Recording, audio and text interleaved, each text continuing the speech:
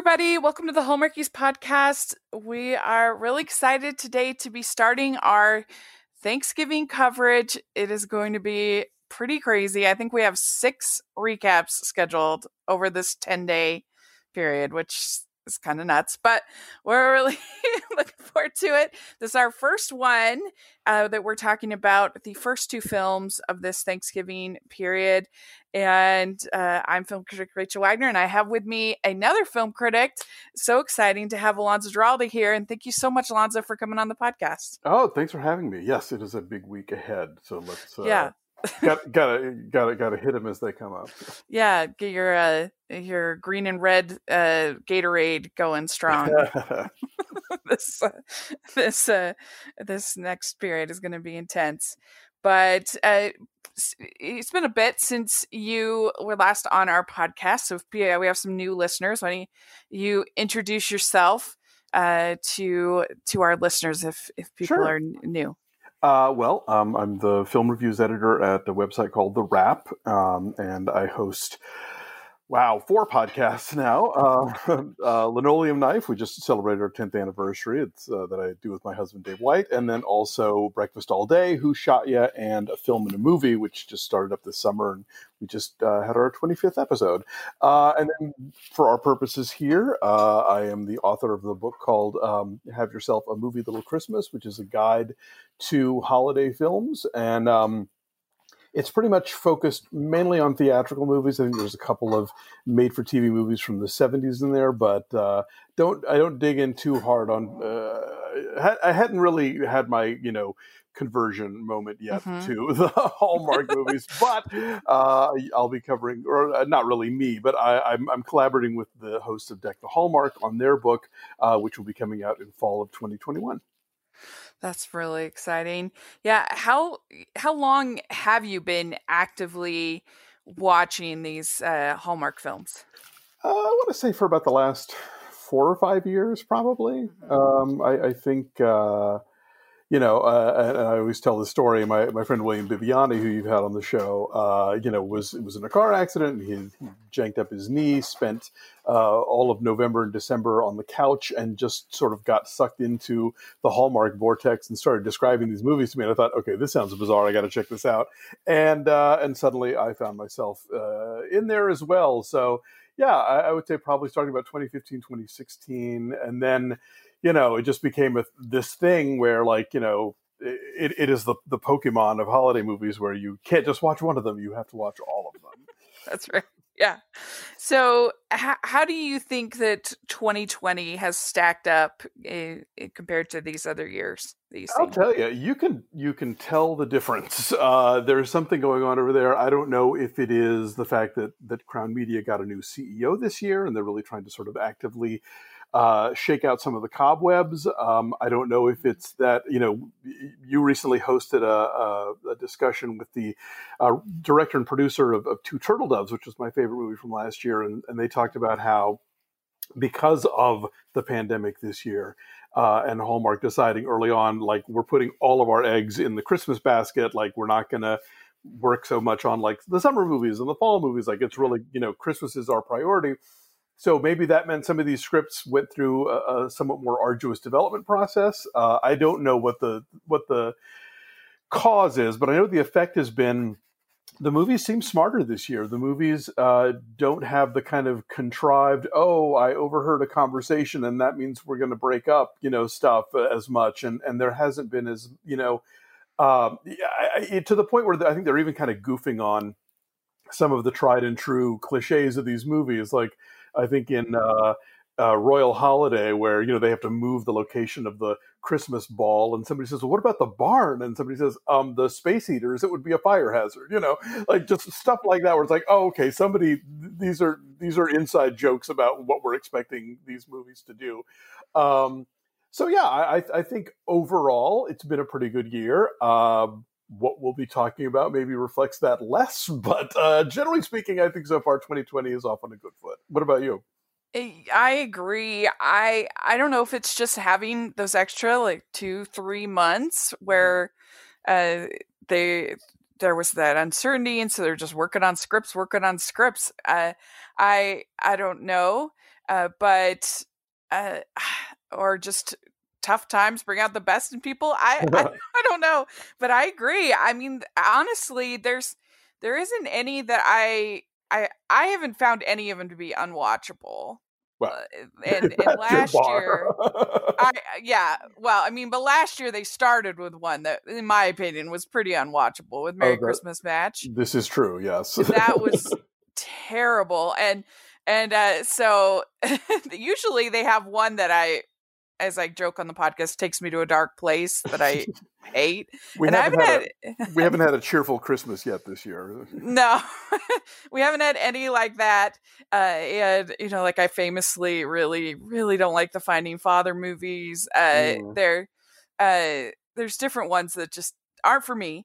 And so far this year, I don't know if it's also because I'm just a softie this year and just liking things. We're all in a vulnerable place. That's okay. But I think you can point to things where you're like, okay, this is not a thing that we would have seen in 2019. Like, for example, the scene in The Christmas Bow where there's the flashback to the grandmother with dementia who was sort of brought out of her fugue state by hearing the granddaughter play the violin, which is an actual medical thing. There's a really great documentary about it called Alive Inside that's on Amazon Prime.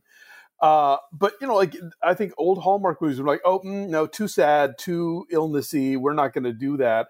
And now they're open to venturing out, and we're seeing it, obviously in the diversity and the fact that we're getting interracial relationships. That tonight we have a gay couple being prominently featured in Christmas House.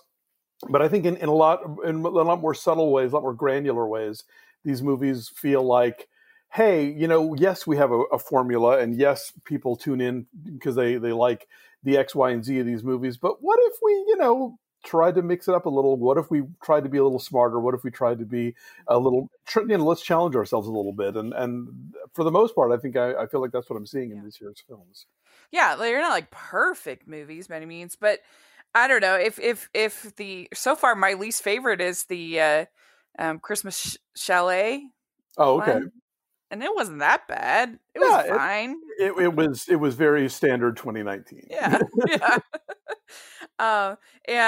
So to be honest, I've been probably more disappointed with the Netflix lineup, and they've been okay, but maybe my expectations were just too high.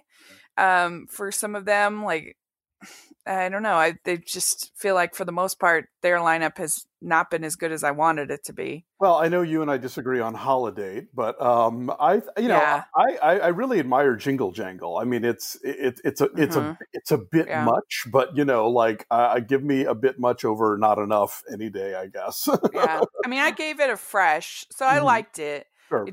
I was hoping to love it, and so again, maybe my expectations were. The story was a little messy, but it's fun. There are whole chunks you could take out and not really affect the plot, I think. But yeah, I did just looking at it, and I thought the songs were nice, and I'll be curious to see how the Netflix stuff plays out. I thought Princess Switch 2 was fine. I thought the Christmas Drop was fine. I think we're still embargoed from talking about Dolly Parton, so we'll talk about Dolly Parton later. So yeah, I don't know. Yeah, interesting. So and it's just it's incredible that they have so many movies. I mean, it's just unbelievable to me that Lifetime and Hallmark and it seems like Lifetime have more acquisitions than Hallmark, but just the fact that they somehow managed to, between the two of them, make over 70 movies is just, it's unbelievable. No, absolutely. Given the year that we had, I really thought we were going to be getting a lot of like, oh, we're going to do this like a radio play or something. They found a way to like forge through and do their thing. And it's like, I think, and certainly like, it's not like everybody else has figured this out. I mean, every day I'm reading about, this TV production shut down for 2 weeks because of, positive testing. Yeah. And, obviously shooting in Canada is different than shooting in LA because Canada really got their act together in a more effective way than we did when it comes to this stuff. But yeah, I mean, there's really nothing else on TV right now that I think has the track record where these guys are like, nope, business as usual. We are giving you a season, and they're doing it. figured it out. I mean, I think that we'll talk about it in Nashville Christmas Carols. The first one that I think noticeably was affected by COVID in the most way so far, that I think because it was filmed in the States, that, obviously things like the fact that the big finale is the rehearsal, that wouldn't be the case without COVID. Yeah, definitely. Although that was a movie that clearly was already going to be leaning so much on green screen for the special effects that I think, they were able to kind of squeeze that one by, but like I'm already forgetting, what's the Lifetime one where you did the Q&A with the director? With A Twinkle All the Way? No, yes. Or for this year? The one because that was also shot in Nashville, and they pulled it off pretty well. The one, the military one with Santa. Yeah. Welcome Home Christmas. Yes, that one. Yeah, same director. Right. That's what I was trying to say. Like that one was also shot in Tennessee, and I didn't see the seams. Like it felt like there were crowds, and there needed to be crowds. Yeah, I liked that one. That one was pretty good. Yeah, it was charming. And there's one thing I was curious of your thoughts about. So it has been really nice having the escapism of these movies, but also it's been a little bit hard because, like, some things like in Christmas Chalet, that it's been a little bit hard for me sometimes to see things that we're missing. I don't know if you felt any of that, like see the festivals, see people going out, see the concerts, the gatherings, other stuff like that. So I felt like it's been sort of bittersweet. I really hadn't. I mean, I've been kind of half looking for that and sort of looking for like, okay, where this normally would have been, 25 people, and now it's 4. I'd say the first time that's really come up for me really is, and one of the ones we're going to talk about today with Feliz Navidad. It seemed like there were moments where I was like, this seems really sparse. Yeah. I mean, I don't know. It's just it's just at the same time that it's escapism to see these things in 2020. It's also kind of, I miss that. No, absolutely. Yeah. And I think, again, I think so much of what makes the Hallmark movies effective is, I always sort of jokingly say, it's like it's a delivery system for, tree lightings and cookie cutting and all of this kind of stuff that people may or may not get to actually do, in the season. And I think that's so much why these movies are about going home and being with your family. And I think that really rings a bell for, here's the thing. My husband's mom had a stroke years ago and was in a nursing home for a long time. And I think of the Hallmark movies as kind of being peak nursing home television. And I'm not saying that in a bad way, but I think that they do push a lot of buttons in that way. And so, in a year in which a lot of us are not going to get to spend the holidays with our family or, do the kind of public celebrations that we might have in years past, I think we feel it more that we're not doing it, but I think that for a lot of audiences, they often don't get to do that. And so that's a niche that these movies fill for them. That's true. I think that was hard in Chateau Christmas that seeing them playing this concert, and I just missed the arts so much. Yeah. I'm going to concerts so much. This is the first year that I won't go see Christmas Carol live. And that is, I mean, my whole life, my whole adult life, I've seen Christmas Carol live, and I technically could see it, but I'm not there yet. Going to theater in the round, live theater in the round, that's for sure. No, but but I don't know. I just it's hard. It's hard for me. It is, and I think for me, it's been honestly. I respect their decision to sort of pretend that this isn't happening in these movies because in the stuff that I've been taking in that does acknowledge it. Like I'm glad they're having that conversation, but at the same time, it's a little. I get a little shaken by it. Like I feel like I'm one of the few people that watched that NBC series. Connecting that was on.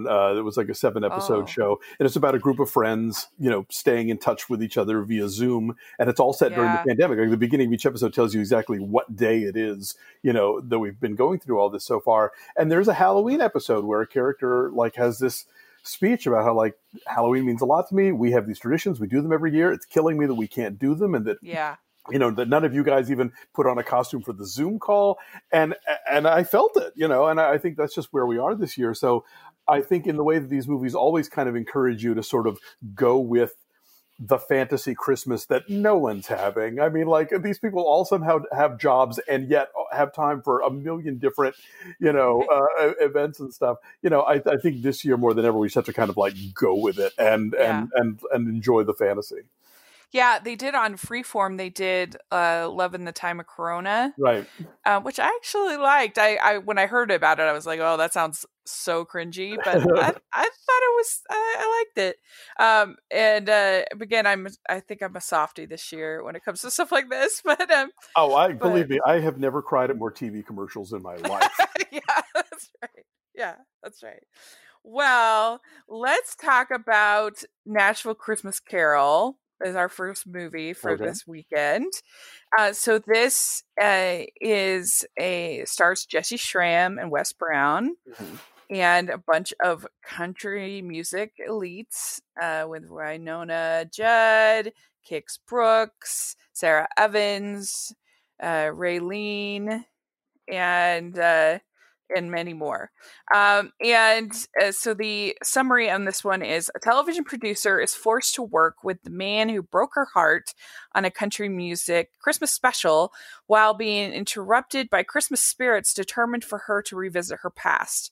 And so you and I did a whole episode of the podcast a couple of years ago about Christmas Carol and our favorite versions. Well, and particularly about female led versions of Christmas Carol. And we talked about the Hallmark version with Carrie Fisher. Right. It's Christmas Carol. And that's the as far as I can remember, that's the last time that Hallmark did Christmas Carol. And it hadn't really occurred to me that they hadn't done it in so long. That was 2012. Yeah, that's true. And I suspect that maybe part of that has to do with the idea of, and I think this is a flaw we're going to get into with this movie. Yeah. I think that for Hallmark, the thought of doing a Christmas Carol means, we have to create a Scrooge character, and Scrooge characters are really awful, and that's not the vibe we're going for here. And I think that might have been why they shied away from it for a long time. And then I think now with this version, the idea was, well, what if we did a Christmas Carol, but Scrooge was not a terrible person, but just maybe could use some improvement in a few minor areas. Yeah, it's really interesting because they even, not only is she not a Scrooge character, literally the Bob Cratchit type character in this version is begging to keep working for her. Please don't make me go to law school. Yeah, I want to be assistant forever. Let me work for you. It's I guess overall, what were your overall thoughts about this one? Oh man, this is my least favorite of the season so far. Okay. Yeah. I just felt like this movie hates women, for one thing. I mean, like, from the mom who abandons the family and is thus the fault of why the lead character is the way she is, to the fact that the lead character really doesn't do that much that's bad. I mean, like, we see her be charitable. We see her, in a lot of ways, she is a compassionate, very un-Scroogey person. She just can't forgive Wes Brown, who did kind of throw her under the bus, frankly.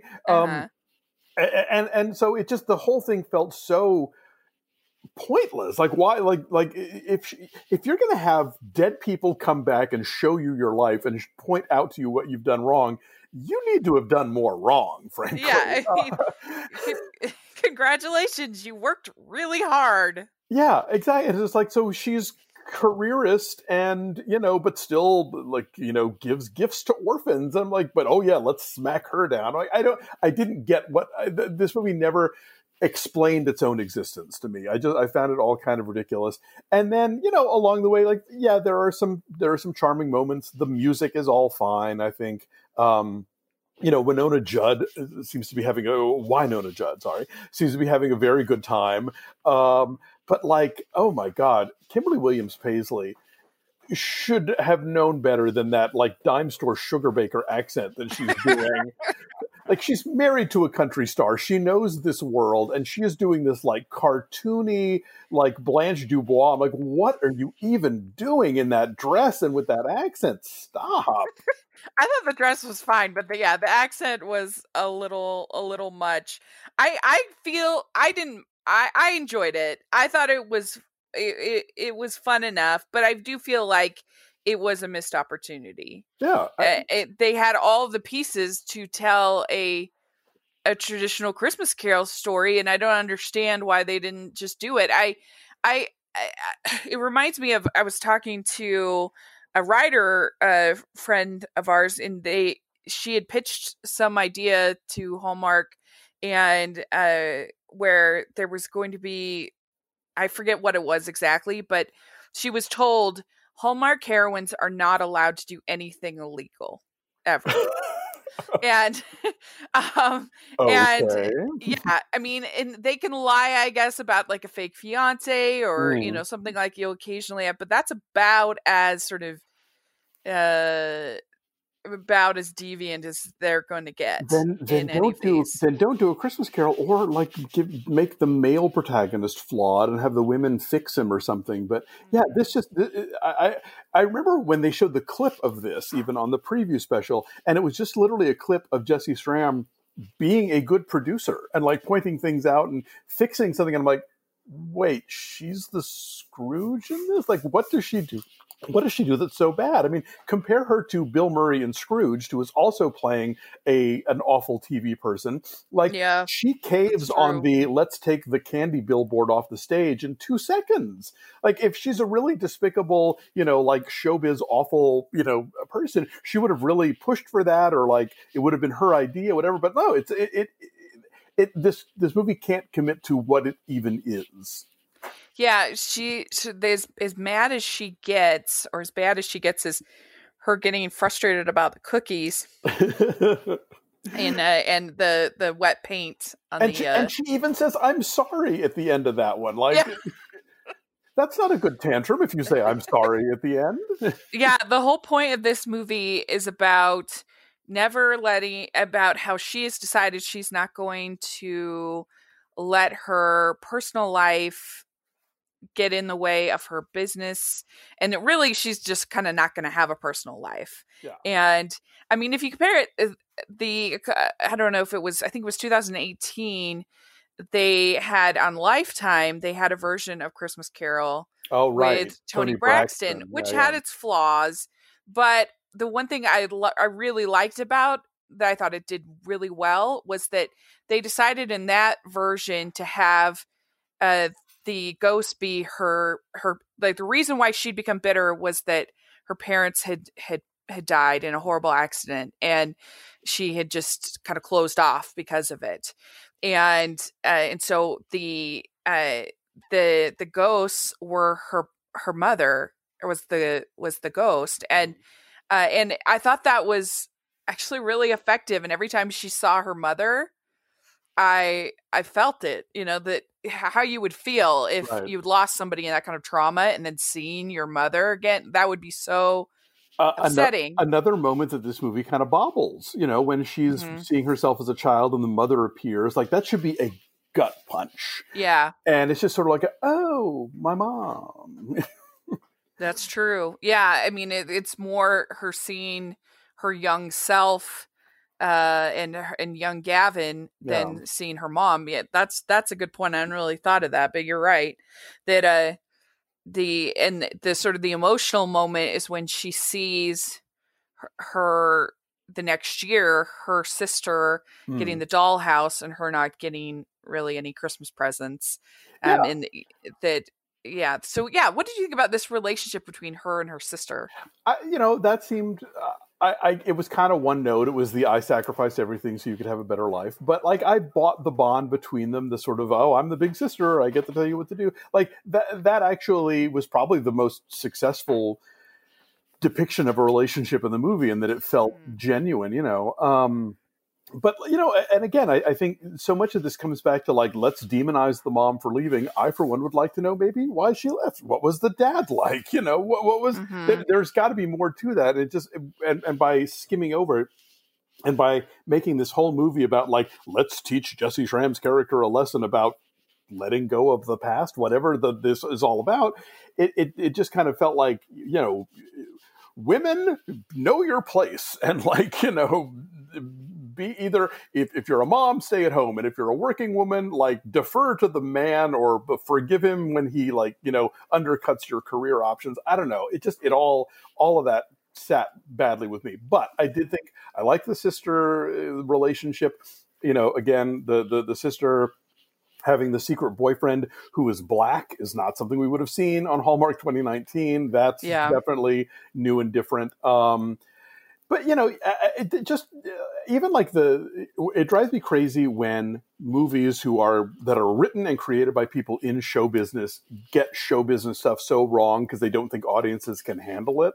Like the record exec would not tell her to Christmas party, oh yeah, we're not using you, we're going with an established director.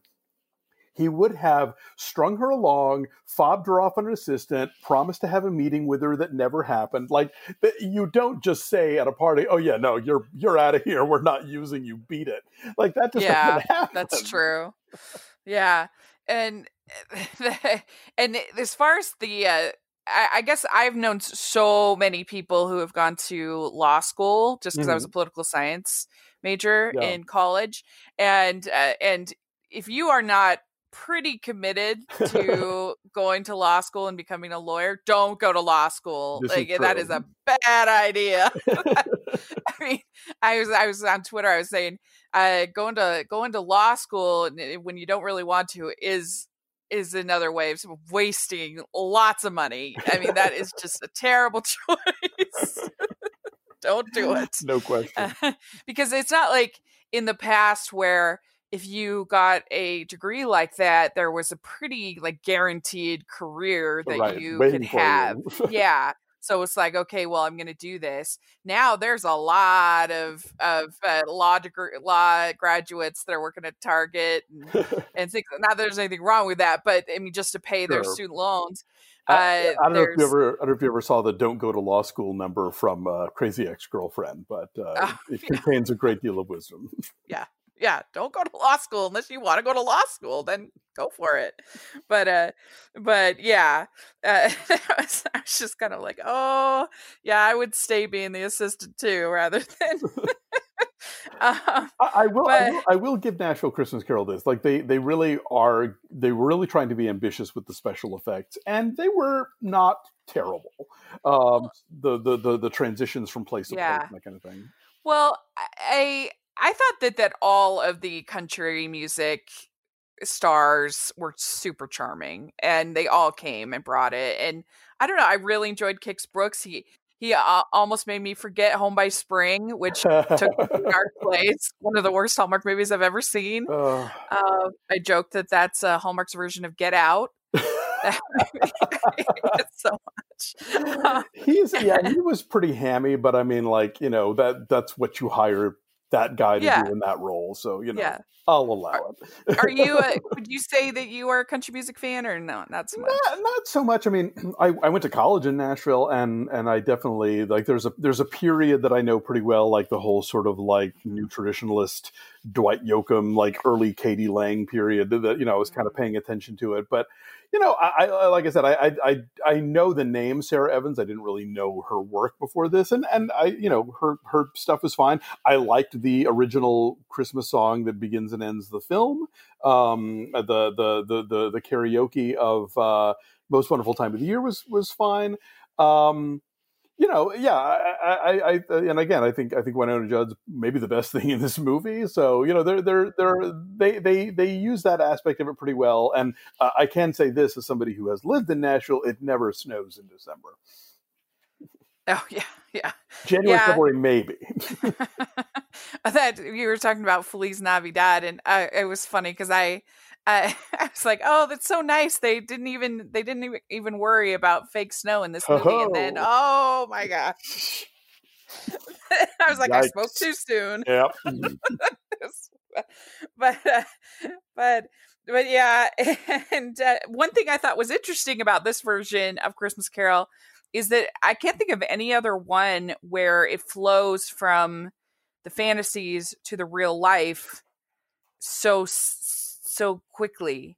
Like most of the time it's like, oh, he's got to wake up and then maybe you'll have some things and then he'll have the second Yeah, that's spirit. true. But this was like in and out, sometimes within a conversation. Yeah, that is actually a new twist. You're right. I haven't really seen that before in another version where yes, it is Christmas present, and thus it is happening all around you. So now we're going to hop from this place to that place, and so you're right. That is actually was a challenge, and they shook it up. But to have no Christmas future is like then why are we even here?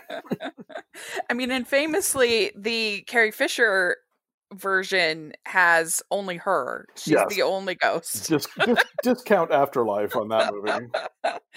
But yeah. We can have 4 Canadian ghosts or we can have Carrie Fisher. Take your pick. And I thought there were actually some nice moments in the script. Mm-hmm. That I liked it when Winona says, "I'm more studied on yesterdays than tomorrows," or I can't remember if it's Kix or Winona. Any one of them said that, and I also liked I thought there was maybe like a wink to 2020 when she says, "I kind of want to hug you" or something. Is that a thing? I kind of like that. And Winona says, humans got more hearts than sense. And basically Winona's kind of big Jacob Marley problem was just that she worked hard. That was the main, this is the bad man of business. Yes. Just in the sense of working too hard and not forgetting to fall in love. Which kind of is an ongoing thing in movies that makes me crazy. Like there are so many movies that are probably made by, or greenlit by studio executives who spend a lot of time at the office that are about parents realizing that they're not, going to all their kids' Little League games because they're spending too much time at work and isn't that terrible, and learning to, they're going to do better. And it's like, what economy are we living in now? Like everybody has 2 jobs at least, especially if you have like kids to feed. And so like, and then we're going to, on the rare occasion the parents get to go to the movies, they get a film that shames them for not going to more Little League games because they're spending time at the office. Yeah, they're spending time at the office so that kid can have a bat, Right. Yeah, I mean, I'm going to get visited by 3 spirits by watching watching all these Hallmark movies for my job. I mean, it's all of us are doing whatever we can right now if we're lucky if we do have a job right now. Exactly. Yeah, we're lucky if we can work hard and overwork. And so the idea that Jacob Marley spent too much time at the office and didn't have a personal life is like, well, those are the chains you forged in life, and there's no stakes here at all. Like this all basically hinges upon, are she and Wes Brown going to get back together? Not, are you going to ruin the lives of everyone around you and then spend eternity in torment? It's a slight different weight there.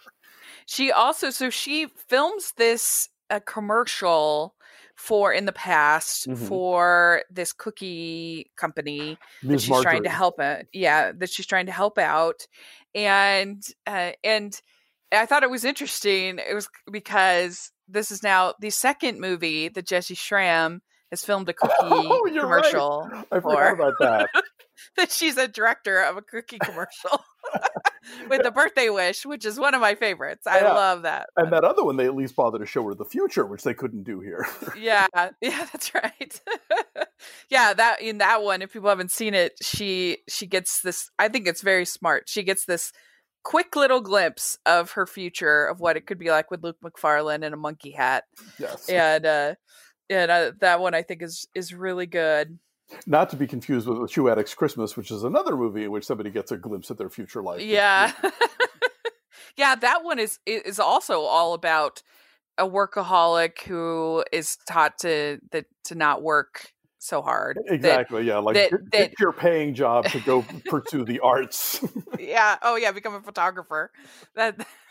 Hallmark loves photographers. Oh, do they ever? It's favorite. And they're never good. They're never good. You know, it's No, like maybe spend a little bit of that budget on hiring someone to take some good pictures so that we'll think, Yeah. yes, you should leave your job to become a photographer and not, oh, no, don't do that. Right. Yeah. And so they find out that they have to change the order of the show. Mm. And this is a live show being put on Christmas Day. Well, right? it's live to tape is what they say. So like they shoot it as a live thing, but then it airs later on the holiday. On later that day, but it is being filmed on. Isn't it being filmed on Christmas? Maybe I got very lost on what the timeline of this film was, but they make it a point to talk early in the film about how it's live to tape. Yeah, and so she's going to have to tell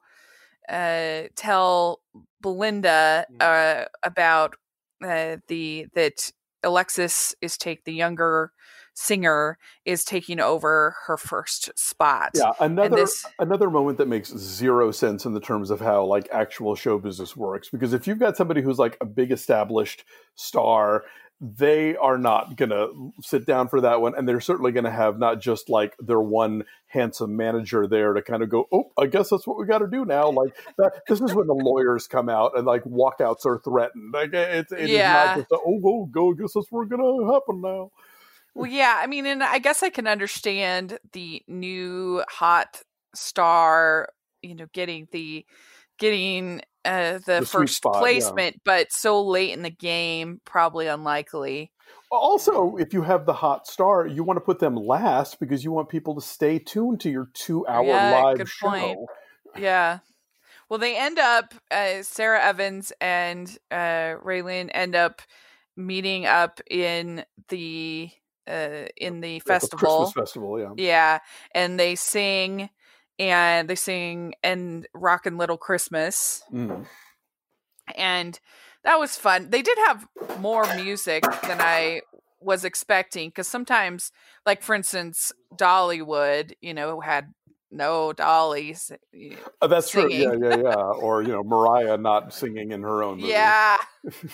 Yeah. So I appreciated that. I did think that Wes and Jesse had pretty good chemistry. I think that Wes can have. He has pretty good chemistry with most of his partners. He fireman's carried Kelly Pickler through 2 movies, so clearly he can do anything. Yeah, they're fine. They read as a couple. Like you buy them together, and they seem well matched. Yeah. I just didn't.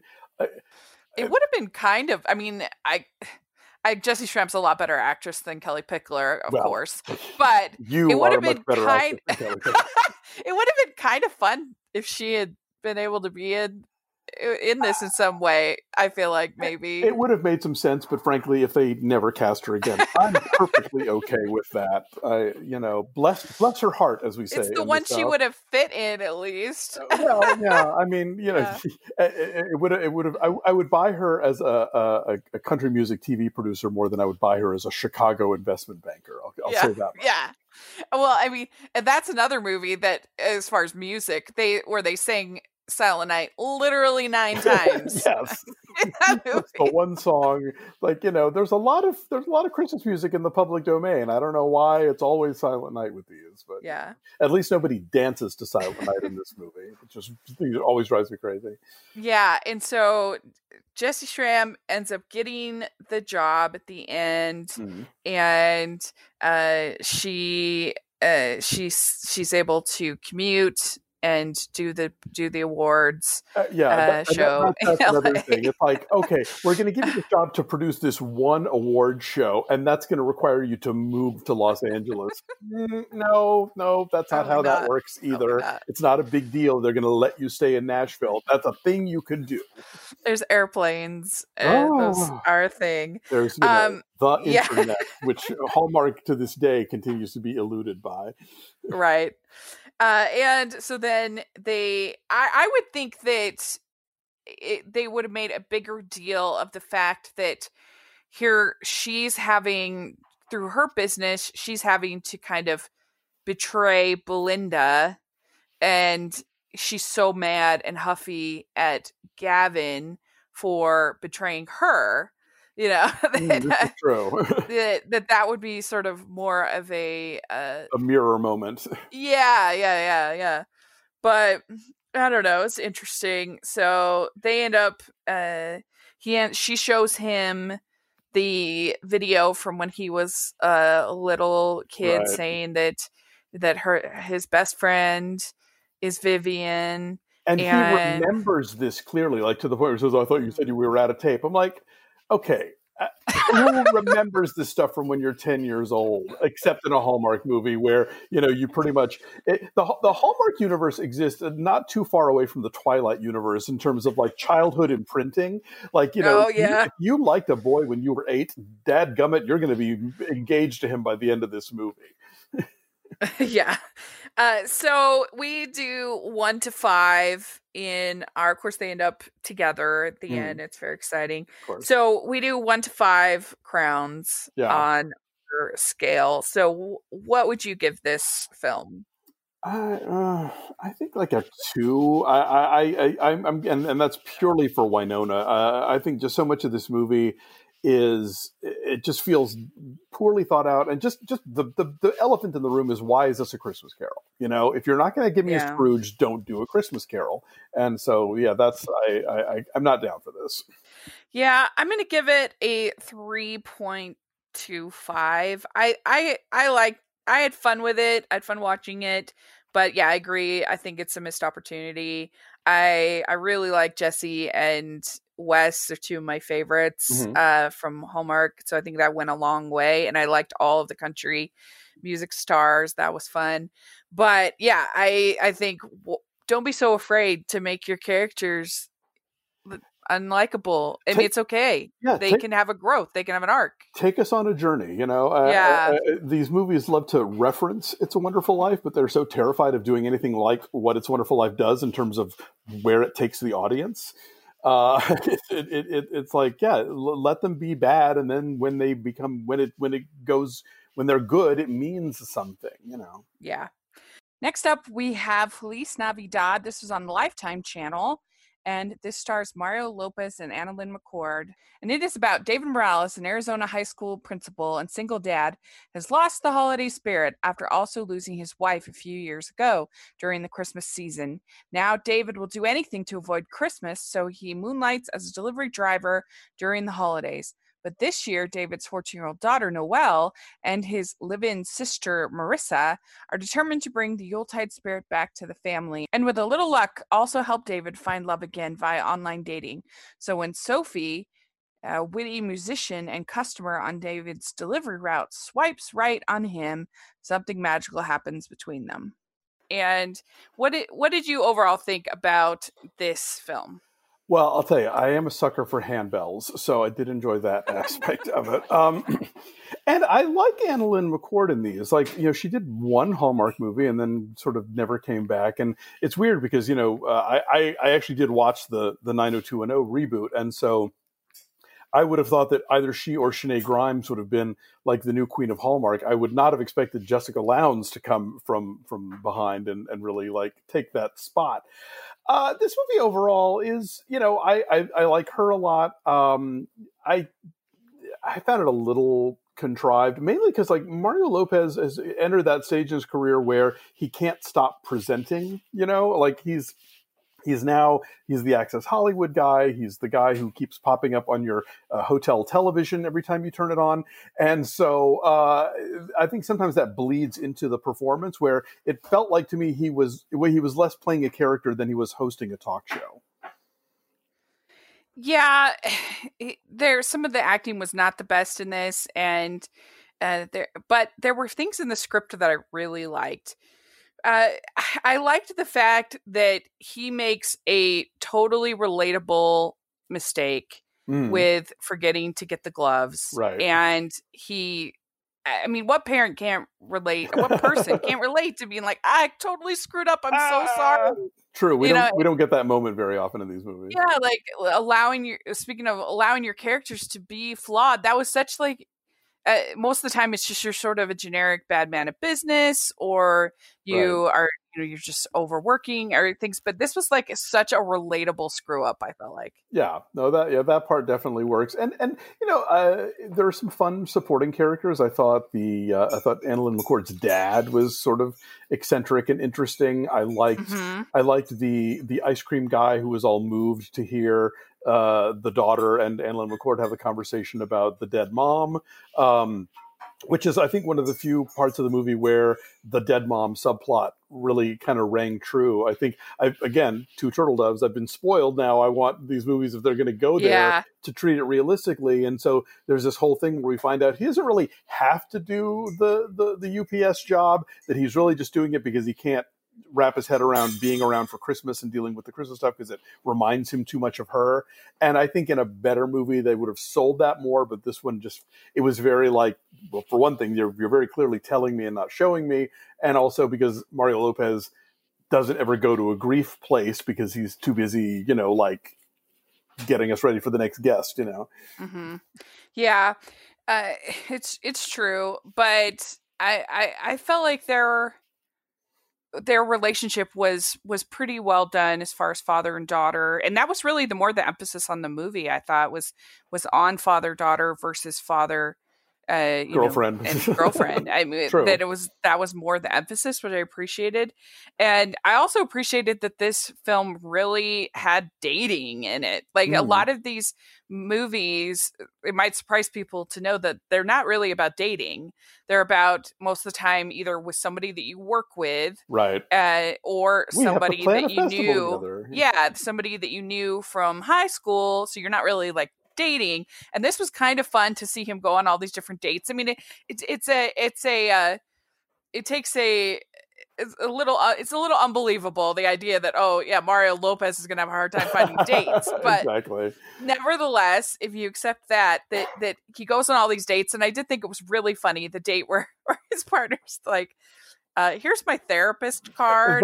That's maybe my favorite scene, because usually in a movie like this, when somebody's going on a bunch of dates, it's this sort of cavalcade of stereotype goofballs like the one that director Melissa Joan Hart plays in her cameo here. But yeah, Uh-huh. that last date, it's like, oh no, there's nothing wrong with her. You're the one who's messed up. And so the idea that she's like, I'm going to leave now. Here's my therapist number.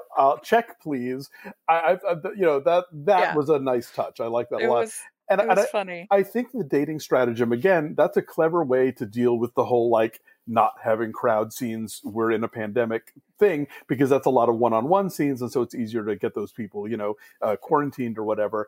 But definitely in the big like performance at the end, that to me felt like there's a lot of empty seats in this auditorium. Yeah. What did you think of the acapella thing in the movie? I like the idea of it. I like the Pitch Perfect, at least the first Pitch Perfect. Yeah. I wish the rivals weren't so obviously like auto-tuned, and like if they'd had one of them beatboxing instead of this like rhythm track that comes from nowhere, like that would have maybe landed it more.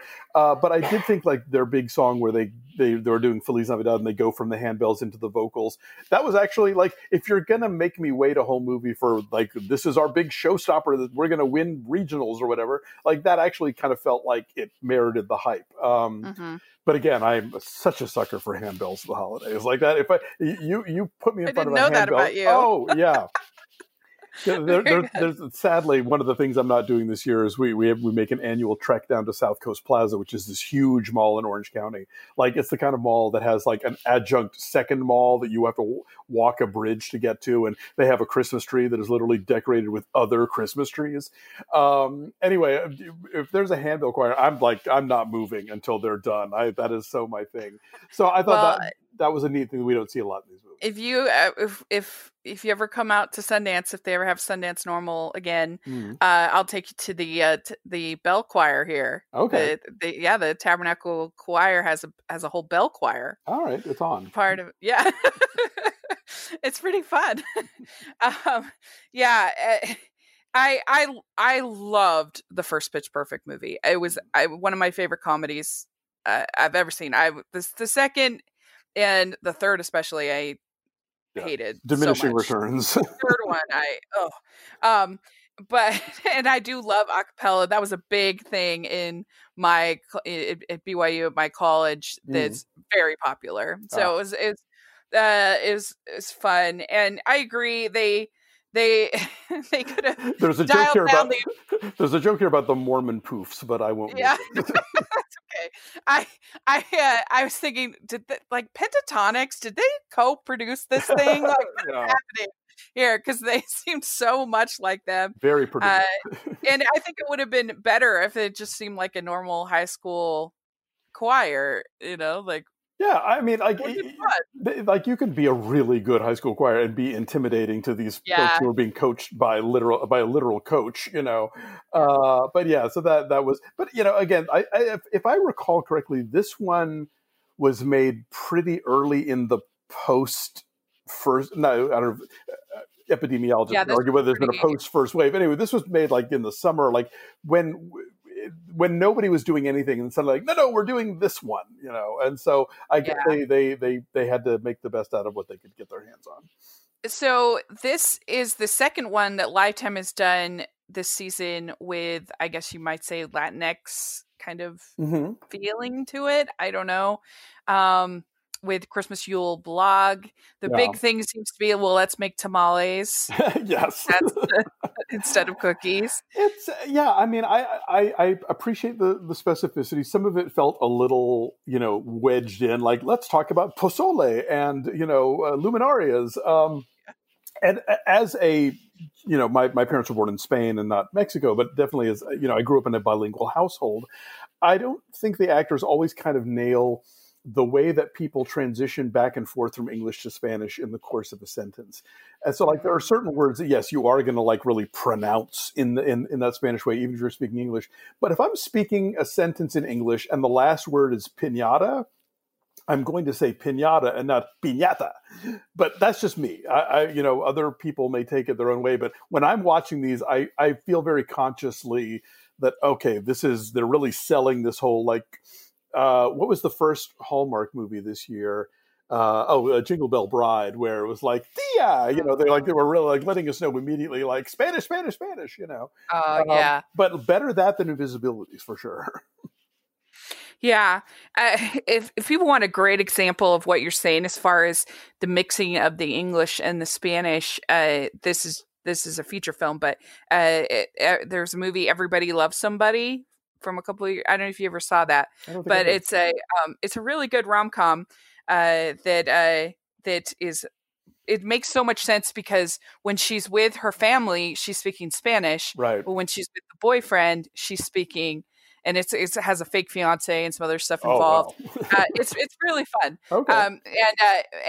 But she's speaking English at work and with the boyfriend and other things, and she moves in between speaking Spanish and speaking English, which they do it.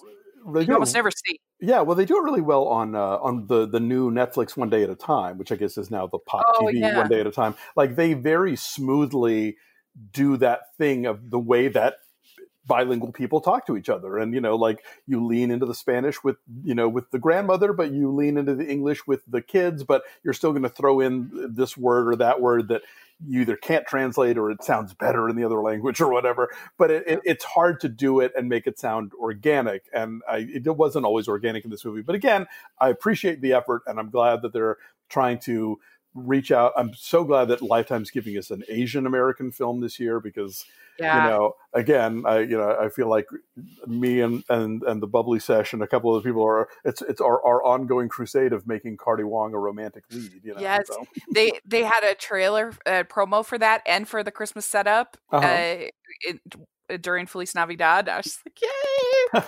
So excited. So overall, I enjoyed this. It was cute. It has its flaws, but it was fun for me. So I would give this one, Feliz Navidad, I'd give it a 3.75. Okay. I'll say like a 2.8. I think there is some fun stuff. I wish they had given us a more compelling male lead. But I do like a lot of the ambience, love the handbells, and I liked there's some ideas here. It was better than I feared it might be. Yeah. Well, let us know if you're listening what you think of these films. We'd really love to hear in the comment section or on Twitter. That would be great. And Alonso, how can people find you and all of your podcasts and all of your content? Well, let's see. Probably the easiest thing is to follow me on Twitter at @Duralde, ADURALDE. I post links to other stuff, but my other shows are also on Twitter at LinoleumCast, at BeFastAllDay, at Who Shot Ya Pod, and at Film and Movie Pod. And then you read my stuff at thewrap.com, THEWRAP. And my book, Have Yourself a Movie Little Christmas, is available on Amazon as a tangible book or a Kindle, and at other places where you get books. Great. And we'll have all that information in the description so you can all check it out. And you can find me at Rachel's Reviews, all over social media, iTunes, YouTube, and on Rotten Tomatoes. So check that out. And make sure you're following the podcast at Hallmarkies Pod and Hallmarkies Podcast all over social media. And if you are listening on iTunes, please leave your ratings and reviews. It helps us so much. And leave them for Alonso's podcast too. Thanks. And support Rachel's Patreon. Yes, please. We have a really awesome watch along coming up with we're going to watch A Heavenly Christmas with author screenwriter Greg McBride. Cool. And he is hilarious and the best, and so that's going to be really that's a Hallmark Hall of Fame, so that'll be really, really fun. And so check that out. And we also have our merch store, which has tons of fun festive designs. So please take a look at that. And thanks so much, Alonso. Really appreciate it. It's always so great to talk with you. And I hope you have a very, very Merry Christmas. Same to you. Merry Christmas, everybody. Merry Christmas.